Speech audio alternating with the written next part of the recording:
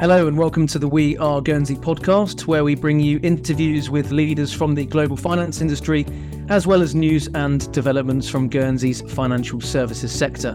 My name is Brandon Ashplant and I am Senior Strategy and Technical Executive here at Guernsey Finance.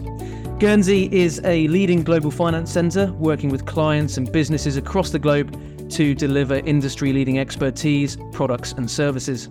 The success of the industry here is underpinned by economic substance, political stability and asset security, and we are committed to the cause of sustainable finance. To find out more about Guernsey's success in sustainable finance, tune into our sister podcast, the Guernsey Sustainable Finance Podcast. Today, I am delighted to be joined by a returning guest, Cedric Edmonds, founder of Replexis. On this episode, we'll be discussing developments in the reinsurance and ILS space, as well as some of the ESG applications. So without further ado, welcome, Cedric. Thank you. So firstly, just tell me a bit about sort of yourself and your career to date for those who perhaps don't know too much about you.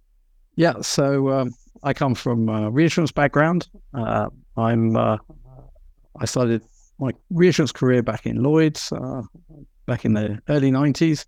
And then I moved to Zurich, to Swiss Re, where I started doing alternative risk transfer.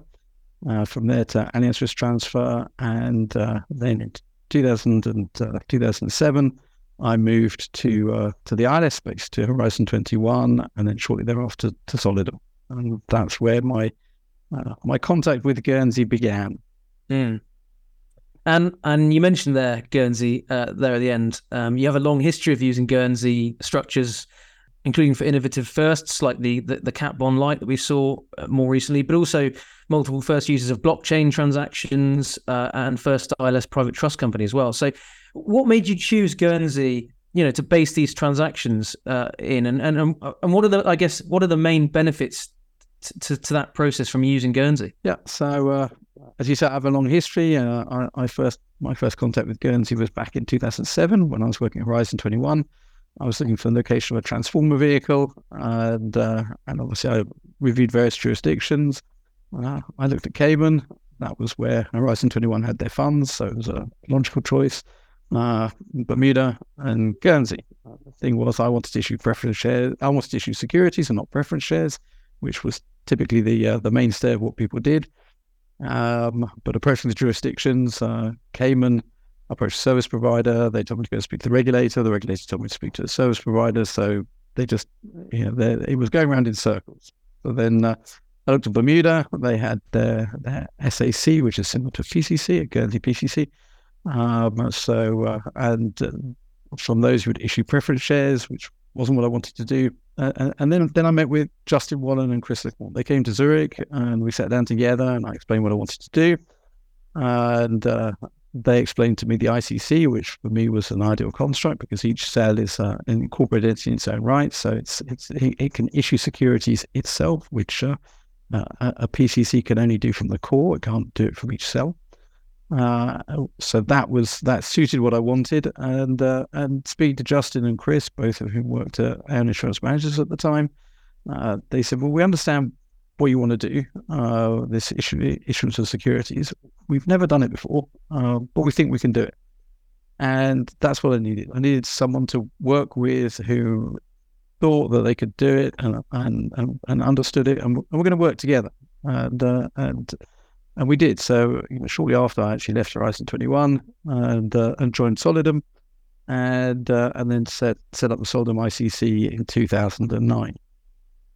As you say, I was able in Guernsey to do a number of firsts. So I did the first private cat bond, as we called it at the time, in 2010, which was then traded towards the end of 2010.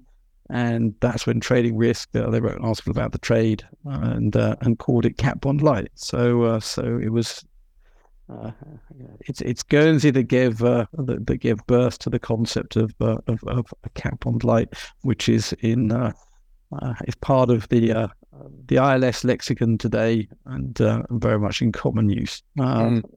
So then we listed that first Cat Bond Light and. As you said, you mentioned blockchain transactions. Well, that came from a need. We didn't set out to do a blockchain transaction.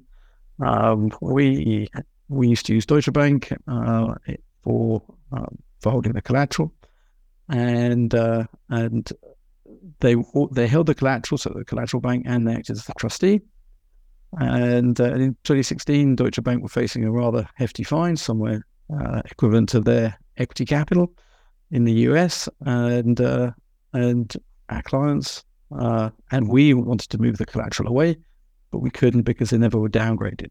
So we saw there was a conflict of interest, and with that conflict of interest, we saw the need to insert a trustee into the structure.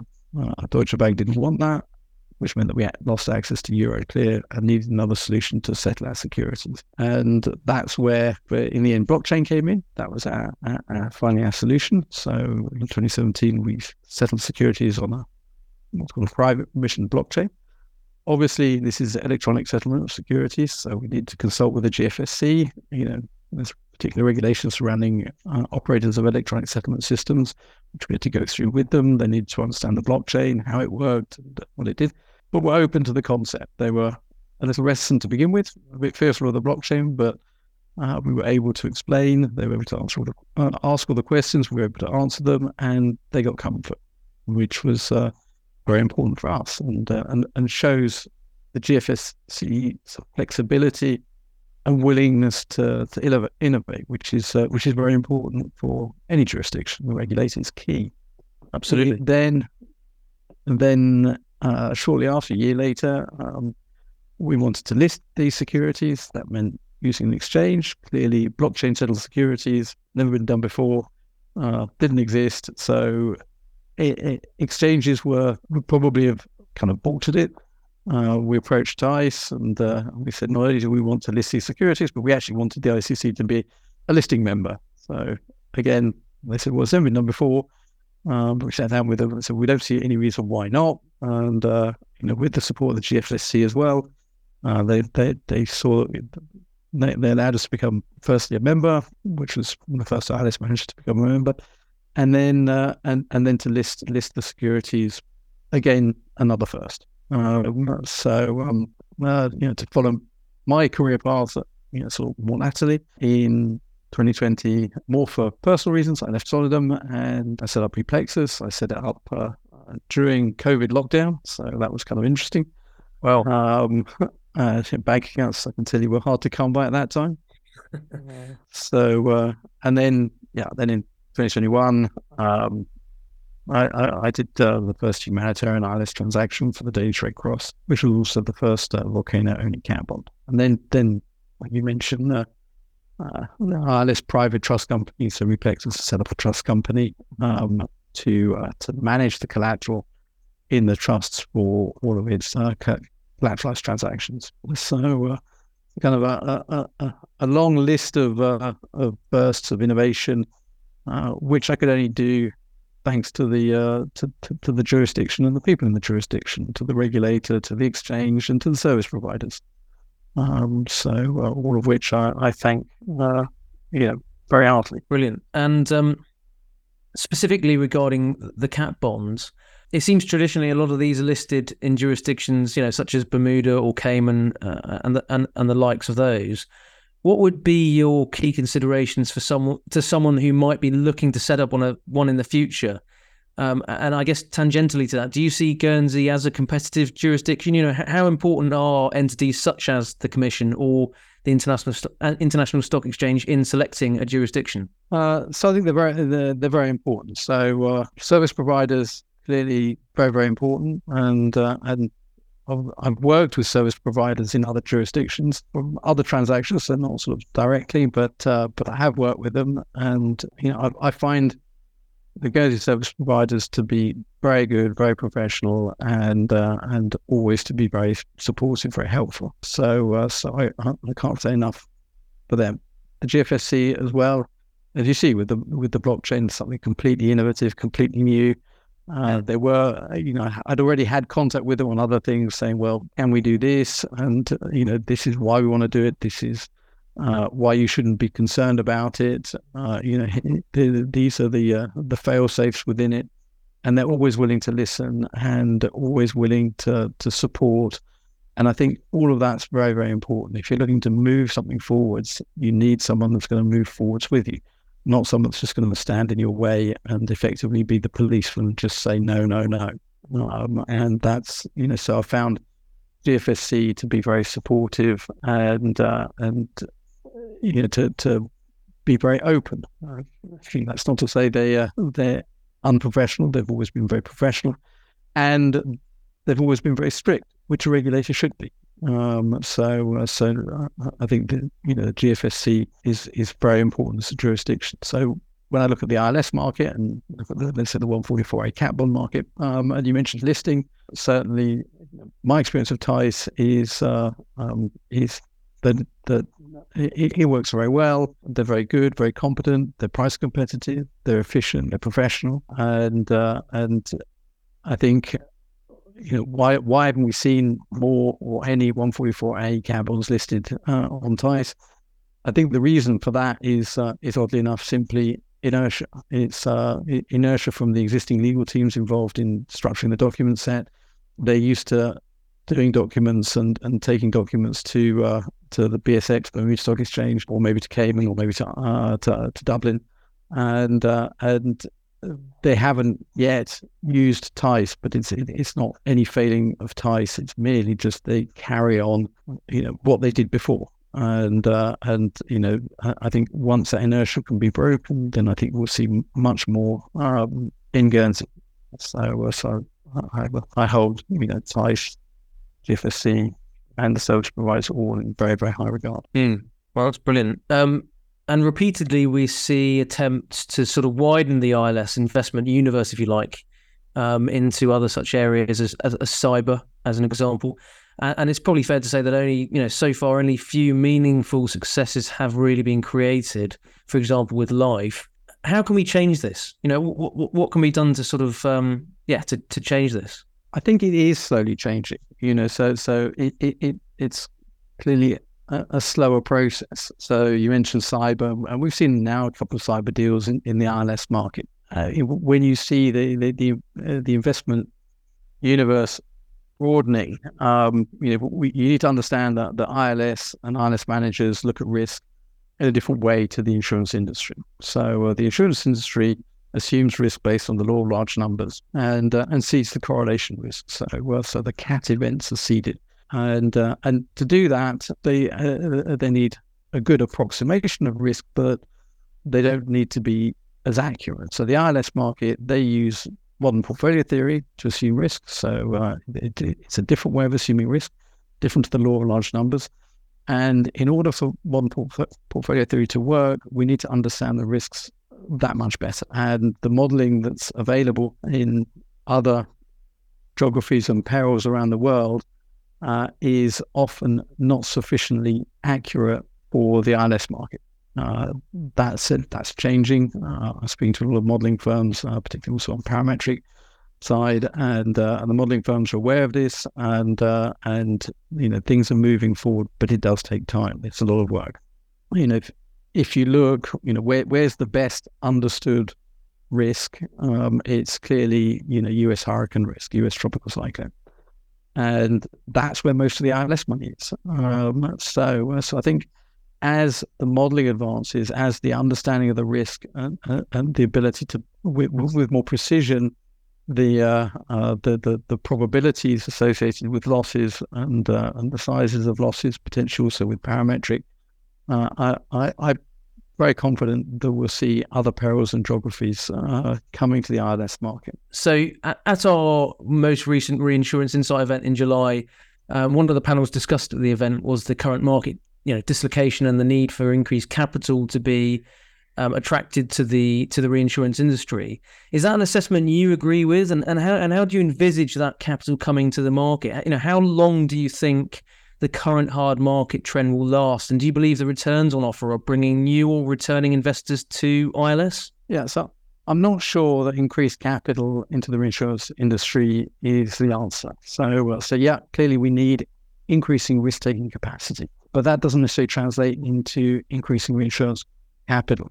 And I can explain this if you look back to the 90s, when there was the issue of Florida, which was a big peak, and increasing the reinsurance capital wasn't able to solve it. So at the time, independent cat companies were set up, Swiss Re financed and set up Partner Re to try and solve the problem.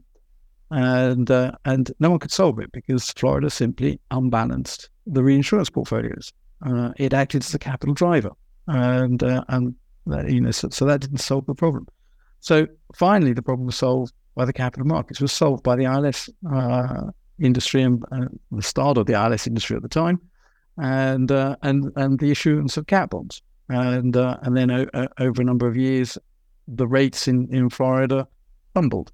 So today, I think we're seeing seeing similar capital drivers in reinsurance portfolios. So some of these are even coming from very large corporates, very large single exposures who, at that point, just one very large plant, can be $1.5 billion. Well, that starts to really push on the allocated capital, and just more capital doesn't change the portfolio imbalance of the remains. So we go back to, if you like, the law of large numbers. Well, the law of large numbers needs a lot of like risks to work.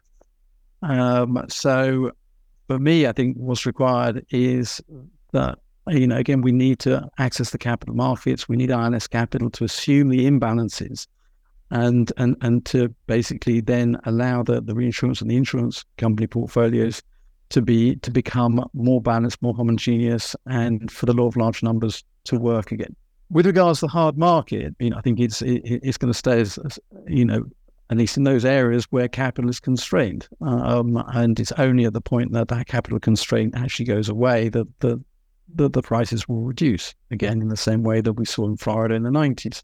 And then finally, you mentioned the investor side of it. So with regards to investors, the pricing is only an important part of the equation, but not the only part of the equation. And I think investors have somewhat left the market, the ILS market, not just due to pricing, but also due to lack of understanding and potentially lack of true liquidity that they would see when they invest in other types of funds. So I mean, when I say liquidity, I don't necessarily mean the liquidity in the cat bond market. That's something different. I'm talking about if an investor has liquidity, say, monthly liquidity or quarterly liquidity, then he expects to be able to get his money back each month, each quarter, and doesn't expect it to be locked up, doesn't expect side pockets to occur. So I think the perceived and potential actual lack of liquidity, it's making investors somewhat shy away, and also increasing the cost of their capital. So I think that's something that we need to sort out, to clean up, to attract investors, as well as a well-priced market. And you're speaking at the Guernsey Champagne reception in Monte Carlo as part of the Rendezvous de Septembre next month, an event you have previously attended, of course. What are the desired outcomes from an event such as the RVS for you personally, and more generally, the benefit to the industry as a whole? Yeah, so I've been going to Monte Carlo for over 20 years now, which unfortunately ages me a bit, but that's life. Monte Carlo is a bit of a strange animal. So I remember being at Horizon 21, surrounded by financial markets people, and I explained it to them. I said, I've got to go to Monte Carlo, and they said, well, why do you have to go to Monte Carlo? And I said, well, look at it this way. You have Bloomberg for market intelligence. Our industry, we have Monte Carlo. We go to market intelligence. So for me, I find it's a great opportunity to catch up with people that I know from the past, but also with people who I typically don't necessarily have business with at this current time. So it allows for a lot of meetings, some of them chance meetings and discussions, and provides often the best and most fruitful opportunities. So I find it a very, very efficient way to meet an awful lot of people. And I know that companies more and more are reducing their attendance because I think they find it expensive and everything. And yet for me, when I look at, if you're having 12 meetings a day with lunches, dinners, cocktail parties, you're meeting an awful lot of people from around the world. in a very, very efficient manner. If that were translated into business trips, how many business trips would be required? How many flights around the world? How many weeks of traveling would be required to match those 3 days in Monte Carlo? And so I find it personally a very, very efficient way of staying in touch. And then finally, I think once you kind of, oddly enough, with everyone together in the same place, it's sort of there's kind of like a brainstorming effect. So it would be remiss not to mention, of course, the climate change issue. How will the effects of climate change impact the ILS industry going forward, do you think? Yeah, so for me, climate change is now, it's a fact of life and we can't escape it. Although it's a trend. So it's a trend that happens over many years. We will see more of certain types of events and less of others over time. The insurance industry doesn't take trend risk. It takes volatility around the trend. So provided we continue to price both for the trend and the volatility, the industry will keep working, keep functioning. So insurance isn't simply about the transfer of risk. Insurance, the underlying premise of insurance is that the losses of the few weigh lightly on the shoulders of the many. But that premise doesn't go away due to climate change. So insurance, for me, it will always be required to perform such a service, and it will, it will be paid to do so. So I don't think climate change is a problem for the industry. It just needs to be understood that things are changing. Certainly, and how much interest is there from reinsurance and ILS market in humanitarian or ESG related transactions? Has this market developed since you last spoke to us on the podcast, and do you still expect this to sort of continue into the future? Yes, it is developed. It's slow progress. So I think there's clearly interest in supporting ESG and humanitarian goals. The thing is, obviously, the insurance industry isn't a philanthropic industry, so all of these things need to be economic. So aside from the donation of the premium and the costs, the volcano bond done for the Red Cross was economic for all the participants. And again, with the mangrove project, that again, it all needs to be economic. That will be funded by carbon credits, which is a neat way to fund it. So if we can find innovative ways to fund it, and there's certainly a desire to do so, I think it will continue. But it's not something. It doesn't have a lot of money that allows it to take off very quickly. So to do it on a very tight budget is a challenge, and means that it will progress only slowly. But I believe it will progress. Mm. And when you spoke earlier of your history of innovation, I just wanted to end with the last question here, and it's, are there any interesting developments we should be keeping an eye out for? I mean, are there any suggestions for the next big thing? You mentioned last time about mangrove reforestation. How is that progressing? We're reviewing where to reforest at the moment. That takes a lot of time and involves satellite imagery and all the rest of it. So I think the reforestation will be more on the island of Palawan in the Philippines. At least initially, and with that, which is coming to conclusion, we can start to calculate the carbon credits we generate. We can start to forward sell those carbon credits and to fund the project, the transaction, and then we can structure and place the cat bond. So all of this takes time, but it is moving forward, and that's the important thing. And then sort of other changes or developments that I see, obviously I'm coming much more from the ILS side. When I look at the ILS market, we've already talked about investors having left the market, which I believe partly due to lack of understanding on their side and partly due to lack of understanding on the ILS market side. So mentioned side pockets earlier, so we all know what side pockets are. ILS managers know, brokers that bring risk to ILS managers know what side pockets are. Everyone knows. But oddly enough, investors typically haven't come across them. So it's not something common usage in the broader capital markets. So, I've spoken to investors who, they came out with, oh, well, I now know what a side pocket is. And they don't like them, which is kind of, understandable. You can't sell them the promise of liquidity and then make that promise vanish by using a side pocket. Just in the same way you can't sell the promise to pay for a loss and then not pay for it. And, in our industry, we clearly understand that we can't not pay for losses, but we haven't necessarily understood that we can not give, capital back when we've promised it.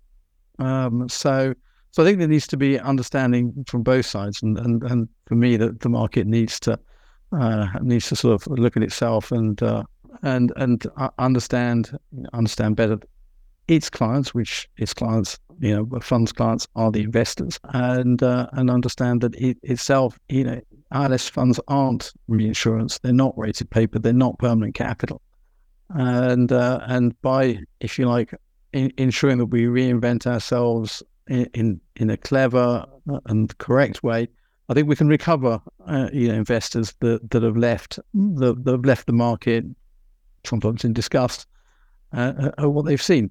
I clearly hope that Replexus can be a part of this, let's say this renewal, this reinvention of the market, and indeed, I can see where Replexus could help with existing trapped collateral, transforming trapped collateral into distressed securities, for example, which can then be priced, and we can create a market to assume those securities. We can sell them, and that's the way the capital markets works. So investors understand losses. That's not a problem. They understand write-downs. It happens in all their markets. Shares go down as well as up. All investments do. So then they understand losses. What they don't understand is the concept of, well, we don't believe there's a loss, but we can't give you your money back. That's something that they don't understand, and that's something we need to try and avoid. And I think to do that, we if I look at the beginning of the ILS market, it grew very much transaction by transaction, organically. People tried this, people tried that. Some of it sort of worked, some of it sort of didn't. And now I think it wasn't, the ILS market didn't start. It was never designed. It just kind of happened organically. And I think now we need to kind of add some design to the market to regain investor confidence and bring investors back.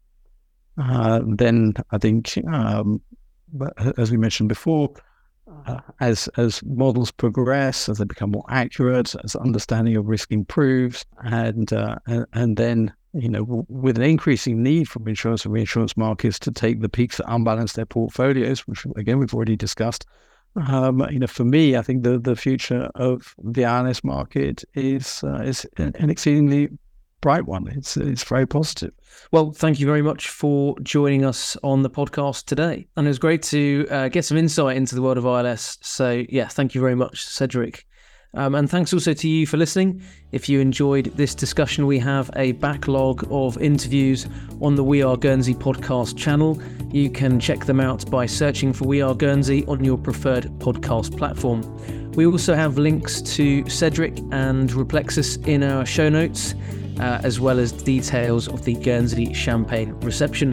To find out more about Guernsey and its specialist financial services sector, head over to our website, weareguernsey.com.